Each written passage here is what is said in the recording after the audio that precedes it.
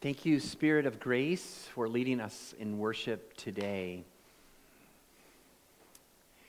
We welcome all those who are online and watching and listening to our podcast. We thank you so very much for your presence and your attendance with us as well. And may God bless you and speak to you as well through our worship and through this spoken word today. Today we get to continue our sermon series, When Kingdoms Collide, from the book of Mark. Today we are up to Mark chapter 7, verses 9 through 23. We continue the conversation, the confrontation that Jesus is having with the Pharisees that we began to look at last Sunday. And today we continue reading chapter 7, beginning at verse 9, reading through verse 23. Let us give our full attention to the Word of God this morning. Let us ponder these words as we focus them. They are on the screen, or if you want to look through the Bible, you can do that too. And Jesus said to them, that is the Pharisees, "You have a fine way of setting aside the commands of God in order to observe your own traditions. For Moses said, 'Honor your father and your mother,' and anyone who curses his father or mother must be put to death. But you say that if a man says to his father or mother, 'Whatever help you might otherwise have received from me is korban,' that is a gift devoted to God, then you no longer let him do anything for his father or mother. Thus you nullify the word of God by your tradition that you have handed down, and you do many things like that." Again, Jesus called the crowd to him and said, "Listen to me, everyone, and understand this. Nothing outside a man can make him unclean by going into him. Rather, it is what comes out of a man that makes him unclean." After he had left the crowd and entered the house, his disciples asked him about this parable. "Are you so dull?" he asked them. "Don't you see that nothing that enters a man from the outside can make him unclean? For it doesn't go into his heart, but into his stomach, and then out of his body." In saying this, Jesus declared all foods clean. He went on, "What comes out of a man is what makes him unclean. For from within, out of a man's heart, come evil thoughts, sexual immorality, theft, murder, adultery, greed, malice, deceit, lewdness, envy, slander, arrogance, and folly. All these evils come from inside and make a man unclean." Here ends the reading of God's holy word. The word of God for the people of God. Thanks be to God. Let us pray. Lord and Father, we come before you today to worship you, yes, but also to hear your word read and proclaimed. And so, God, we're praying that you will meet us here and honor our faithfulness, even as we have come to meet you to hear a word from you today. So, Lord, help me, your servant, to get out of the way, to let your Spirit speak through this word, a word that I think you've given to me to share with Grace Church. So, Lord, would you come? Fill this time with your Spirit. Guide us and lead us. Help us to be focused on you and your word. May we hear the still small voice of your Spirit deep within, even this morning. We pray it in Jesus' name. And all God's people said, Amen. Amen. People loved by God, have you ever missed the main point, the main thing? Maybe you set out for a concert or a special event, and maybe you had to travel some distance, and maybe you even got lost. Maybe there was a detour. Maybe your car broke down like mine did on my vacation, and you ended up missing the whole event, the whole concert. Maybe there was a wedding that you got invited to, a friend or a relative, and you weren't quite sure where the church was. You got lost on the way. By the time you got there, it was practically over. They'd already said their vows.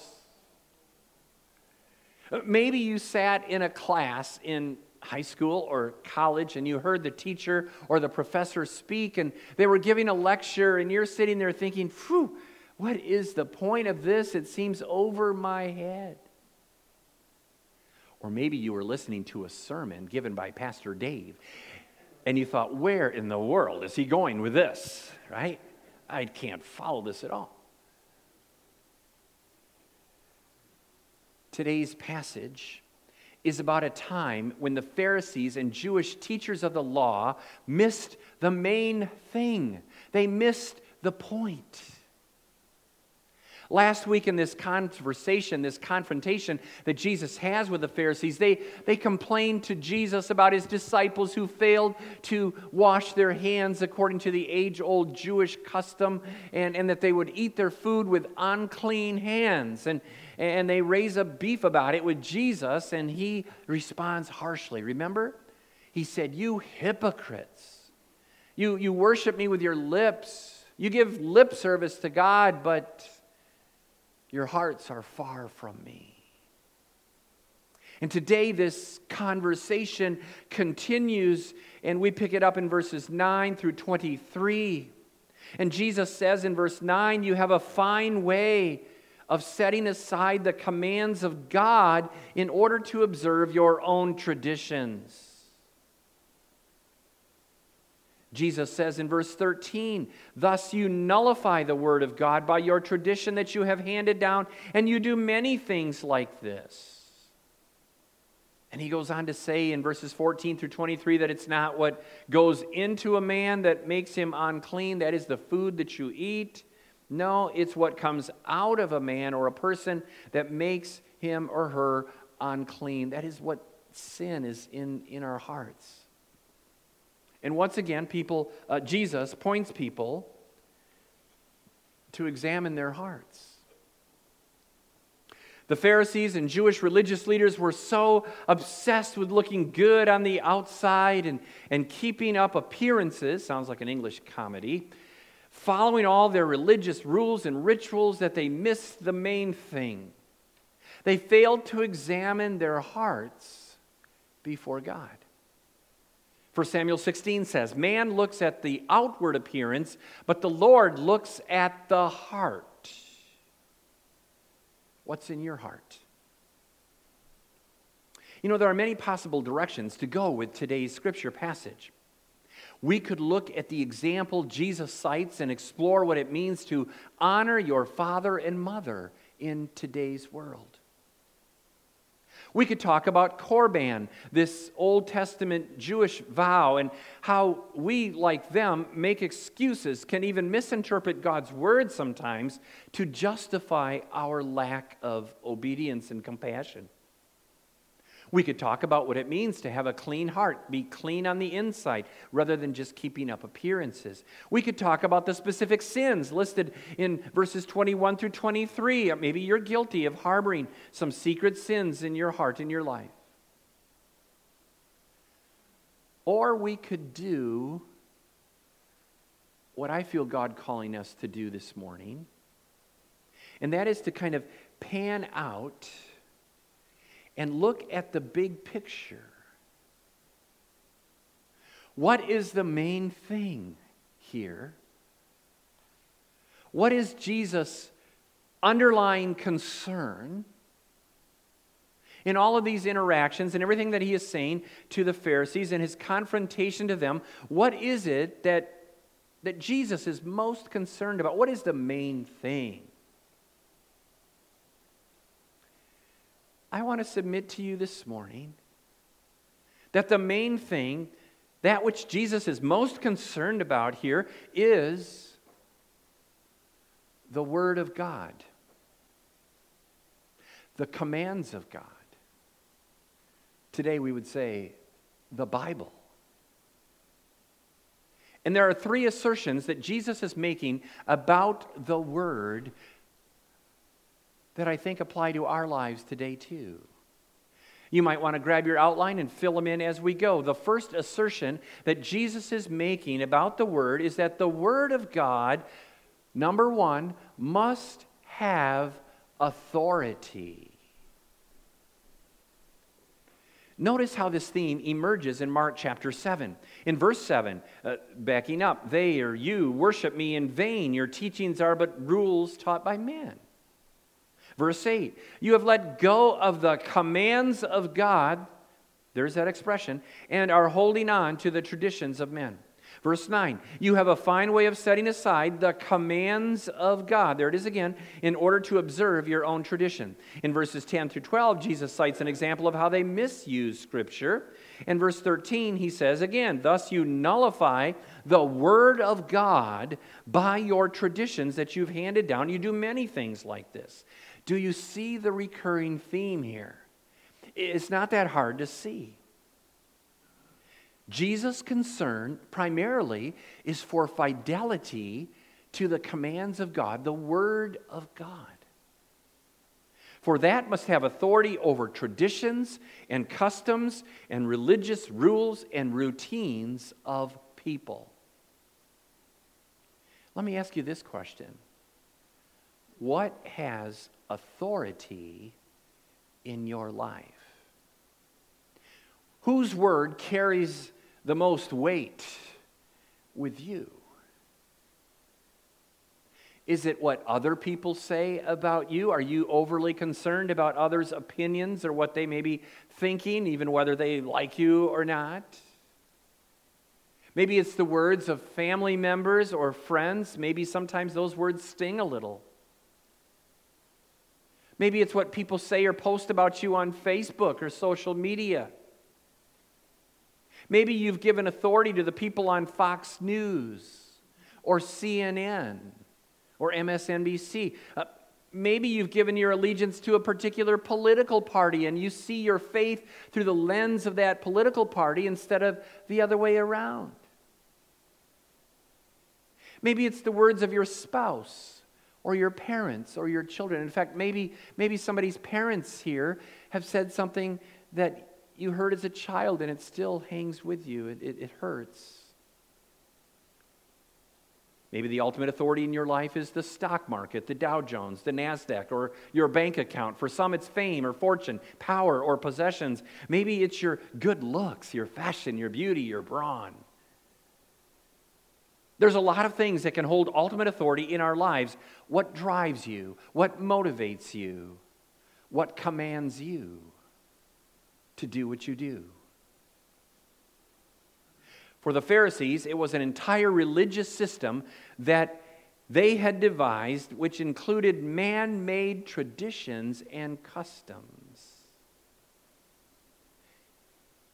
And Jesus is asserting in Mark 7 that no, the Word of God is what must carry ultimate authority above all over these traditions and everything else. The commands of God, the teachings of Scripture, the Bible, these things supersede everything else. Don't compromise it. I love how the reformers in our tradition stated it over and against the abuses of the Catholic Church during the Protestant Reformation of the 16th century. The Bible, they declared, is our ultimate rule for life and faith and doctrine. It's why in Reformed churches today, many of them still have a pulpit and a big old Bible that's open on it. And it's symbolic of how the Bible is central. It's important. It's lifted up. It's above everything else that we do. And it defines who we are as a people, as a church. The Bible is our ultimate rule for life and faith and doctrine. It is infallible in all that it teaches. It is sufficiently clear in spelling out the plan of salvation. It is eternally reliable and it is inspired by God Himself. 2 Peter 1:21, for prophecy never had its origin in the will of man, but men spoke from God as they were carried along by the Holy Spirit. 2 Timothy 3:16 tells us that all Scripture is God-breathed and useful for teaching. What place does the Word of God have in your life? I trust that you all have a Bible. And I trust that you read it, not just on Sunday mornings when we gather together. That's good, that's important. But I trust that you read it maybe every day throughout the week. That you ponder its words, maybe that you memorize it, study it, join a Bible study or a small group, learn more. Do you live according to this word, or do you just hear it? James says, no, be doers of the word. Or are you simply following rituals and rules and traditions in your faith? It's my prayer as your pastor that Grace Church that we would be a people of the Word. That the Bible is our rule for living. And Jesus is saying, number one, he is asserting this important truth. The Word of God must have authority. Number two, another underlying assertion that Jesus is making here in his conversation with the Pharisees is that the Word of God must be handled with attention. Say it with me. The Word of God must be handled with attention.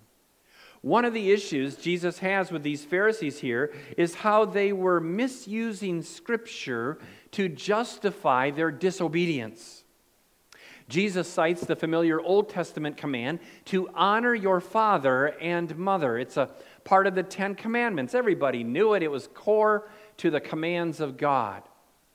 And yet the Pharisees used another scripture verse found in Numbers 30, verses 1 through 2, something called the Korban vow, to suggest that whatever money they give to their parents really should be given to God, to the temple. In other words, instead of supporting my parents or helping them when in need, I'm going to give my gift to God, to the temple or the church, we might say today. And it sounds very pious and it sounds great. And oh, yes, but they were ignoring, denying, disobeying the very command of God to honor your mother and father, your parents.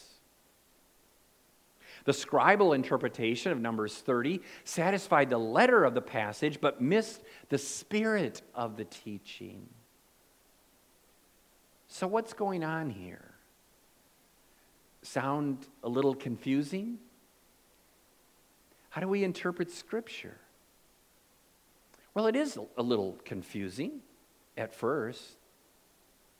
Jesus is calling us to careful interpretation of Scripture. The Word of God must be rightly divided, must be handled with attention, with care, with understanding. Now, how many of you know that there are a lot of crazy interpretations of Scripture out there today? It seems like the most extreme ones, the most radical ones, are the ones that appear on television. Just watching the Total Christian Network sometimes drives me nuts. I mean, you see lots of weird things. Now, there are good preachers and good teachers on TV, don't get me wrong. But so much of what I see just makes me cringe. You've got weird theories of end times with calendars and charts and timelines and return of Christ, not once, but a couple, 2, 3 times maybe. You've got people twisting prophecy. You've got pastors who distort the gospel to fit their own political view. You've got preachers that hawk over their congregations like bullies. There's just a lot of bad teaching. I hate to break it to you, but it's true. Now, I'm not setting myself up to be an expert. I'm not perfect. I don't always get it right either. But I've had enough Bible training and seminary education to spot bad theology when I see it.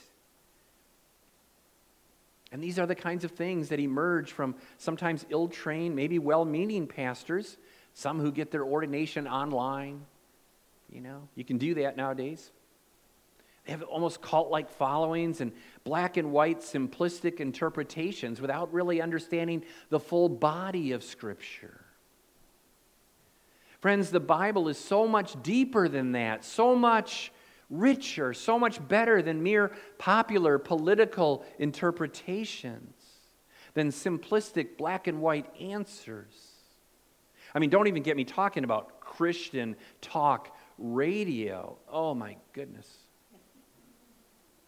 We have drifted so far from the teachings of Jesus Christ, friends. and God's intent. How many of you know that there's a lot of different genres of various things? Like, for example, music. There are various genres of music, right? There's rock and roll, there's classical, there's country western, there's bluegrass, there's hillbilly. Kind of when I was down in Gatlinburg for my vacation last month and down to see in the Smoky Mountains, there's hillbilly bands out there and, picking and grinning stuff. It's really a lot of fun, right? There's all these different genres of music. There's different genres of literature as well, right? You pick up a newspaper, if anybody gets a newspaper anymore, but remember those newspapers, remember those things? And you wouldn't read the comics section the same way you read the sports section. You wouldn't read the editorial page the same way you would read front page headline news. No, we would generally understand that these things are really very different, but we know that. It's a part of our culture. And so, too, we must understand the culture of the Bible. That there are different genres. We ought to know something about what we're reading, what we're looking at. Are we reading historical books from the Old Testament? Are we reading poetry, proverbs, and wisdom literature? Are we looking at the gospel accounts of Jesus' life? Are we looking at letters from Paul addressing specific situations in specific churches with a specific culture? Is it apocalyptic literature with images and figures that stand for other things? Are they the very words of Jesus himself? These are the things that we must take into consideration when studying the Bible and discerning its message for today. We can't always take what it says and make this giant leap to today's world. There are contextual issues to consider. I love how the reformers put it. They said, Scripture interprets Scripture. If you're taking a passage and you're running some rabbit trail off with some kind of weird interpretation, and the rest of the Bible doesn't say that, chances are your interpretation is wrong. I'll just state it to you bluntly. Okay? Scripture interprets Scripture. The whole body of Scripture goes together. There's one God, one theme. Word and Spirit go together. Honestly, I am a little skeptical of people who have it all figured out. I mean, if it were that clear, why? Well, great, we'd all, duh, how could I miss that, right? Sometimes people make it more black and white than even what Jesus did. It's not always that way. Some denominations have said, don't put a period where God has put a comma. Well, I'm not sure that the canon of Scripture is still open today, but perhaps God is still revealing things to us. I mean, isn't this what he said in John 16, verses 12 through 13? He said, to his disciples, I have much more to say to you, more than you can now bear. But when he, the Spirit of truth, comes, he will guide you into all truth. I don't know about you, but I'm still learning. I'm still growing. I'm still being guided by the Spirit into that truth to understand the teachings of Scripture. Jesus is saying, the Word of God, it must have authority, but it must also be handled with attention, with careful interpretation, and let me add, with a dose of humility. Let me just throw this in, an extra bonus. Look at verse 16 in your passage. Do you see it there? Verse 16? No, you don't see it there because it's not there. Do you notice that? The passage goes from verse 15 to 17. Did you notice that? I don't know if you saw that or not, but that's what it does. Why? Why did it do it? Somebody omitted it. Whoop, it was a mistake. No. There was a verse 16 in some manuscripts of the Bible that were found, but then earlier, more reliable manuscripts of the Bible were discovered in the Dead Sea Scrolls, and they learned that verse 16 wasn't in those more earlier reliable manuscripts. It's a whole science called textual criticism, not to be critical of the text, but to study it and to understand it. And so there are people, scholars that devote themselves to getting this right. And so even that should teach us that we need some humility when we deal with the Word of God. Jesus concerned that the Word of God has ultimate authority, that it is handled with attention. And thirdly, the Word of God must be held with affection. Just say it with me. The Word of God must be held with affection. Anybody here remember the name, the author of your high school math book?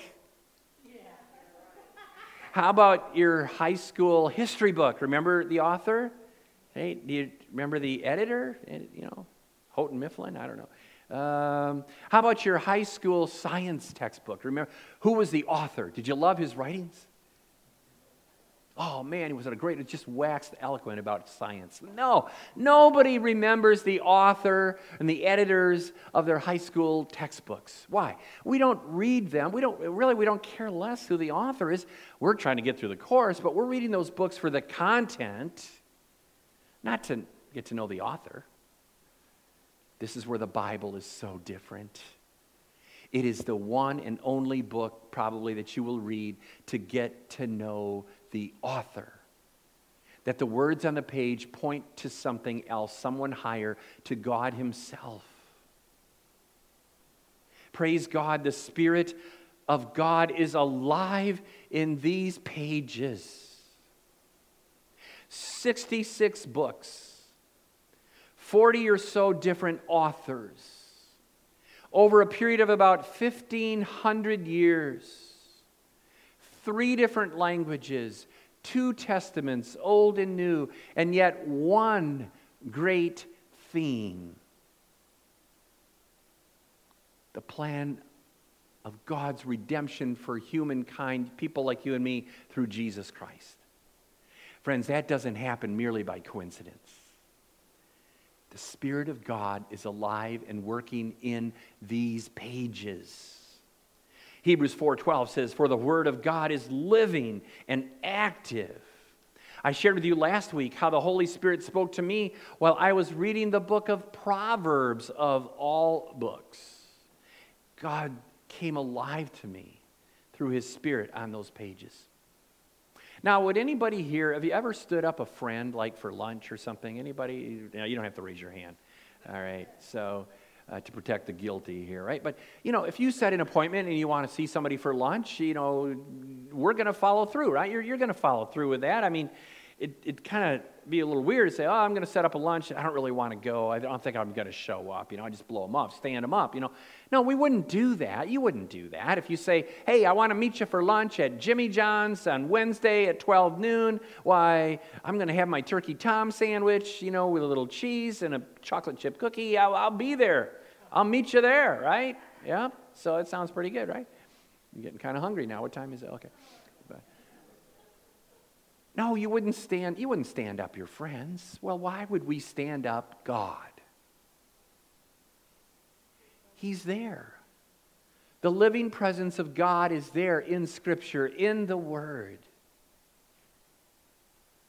And He's, in fact, calling you to Him. He says, I've given you this Word. It is kind of like a love letter to you. It spells out my plan of redemption for you, how you can find life abundantly, infinitely, eternally. And I'm giving it to you, and God is saying, come and just be with me, read with me, be with the living Word, Jesus, through His Scriptures. He's inviting us in. We wouldn't stand Him up. Who would do that? Why would you do that? The psalmist said, my soul thirsts for God, for the living God. When can I go and meet with God? He says in Psalm 42, verse 2. I can't wait. I get to meet with Jesus today. So I get up in the morning. I have my routine. I come downstairs. I have a hard-boiled egg and some back pain medication and a couple of vitamins. And I watch a little news at the same time. And then I brush my teeth and I sit in my chair. I turn off the TV. 20 minutes of news is all I need. And I open my Bible. And I've got a standing appointment with God every day to meet with Him. And if I ever stand Him up, I never feel very good about it. I know I've missed something. This is my Bible.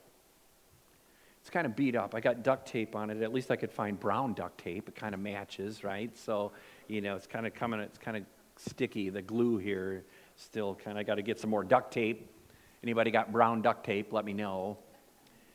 This is the Bible that my parents gave me when I was in early junior high. I think I might have been around 6th grade or so when I received this. And I've had this Bible ever since. And to be quite honest, I've read it pretty much every day since I've owned it, since I had it. It's kind of dirty and kind of broken and kind of marked up and messed up, but it's my friend. It's my friend. To me, it represents the Word of God. It represents an appointment that I have with God every morning, most every morning.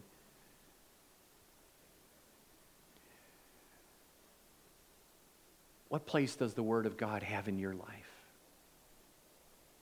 There's a lot of distractions in our world. There's a lot of things vying for your attention or pulling on you and that you could spend your time with. There's so many things, but really, Jesus is asserting today, this is the main thing.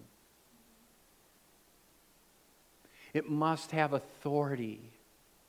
It must be handled with attention, with careful interpretation. And it must be held with affection. And it will change your life.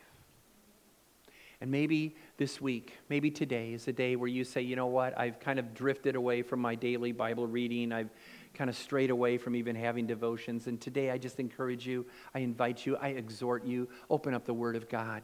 Just begin spending a little time with it. I'm reading, I love the book of Psalms. I go through those like at least once a year. Right now I'm reading Proverbs again, which is fabulous stuff. You want to be wiser, just read the book of Proverbs. I'm also reading through Romans, almost finished in Romans right now, and just kind of going through the arguments of Romans 9 through 11. Paul's kind of coming to terms with God's work with the Hebrews or the Jews and the Gentiles. And, it's just good stuff. And I just want the same for you. I want you to open up your Word. I want you to fall in love with Jesus all over again. And I want you to make His Word the main thing. The main thing. Would you do that? Would you do that? Would you commit to doing that? Would you invite Jesus into your heart and life anew every day, maybe every morning or every noon or every evening before you go to bed? Just open up this Word, even if it's just a little paragraph or a couple of verses or a chapter somewhere. Let it guide you. Let it transform you. Let it be the main thing. I think that's what Jesus is saying today. Father, we come before you this morning and we just say thank you for your word and your promises, and Lord, for all that you do and all that you are. Lord and God, come before us and just inspire us. Forgive us, Lord, when we have failed you, when we have taken your word for granted, Lord, when we have neglected your word, or when we've misused it, when we've maybe beat people up with Bible verses. Lord, your word was never intended to be used that way, and it is but a love letter to us of your great plan of redemption. It's not a science book. It's not a history book. It's not just mere literature or a textbook, Lord. It is your word to us, the living word of God. Oh, Lord, nothing compares with your promise, the promises of Scripture. Thank you for it, Lord. We pray it in Jesus' name. Amen. Let us stand and sing about the promises of Scripture. Nothing compares to this, the promise of Scripture that we have in God. Let us stand to sing this oldie but goodie.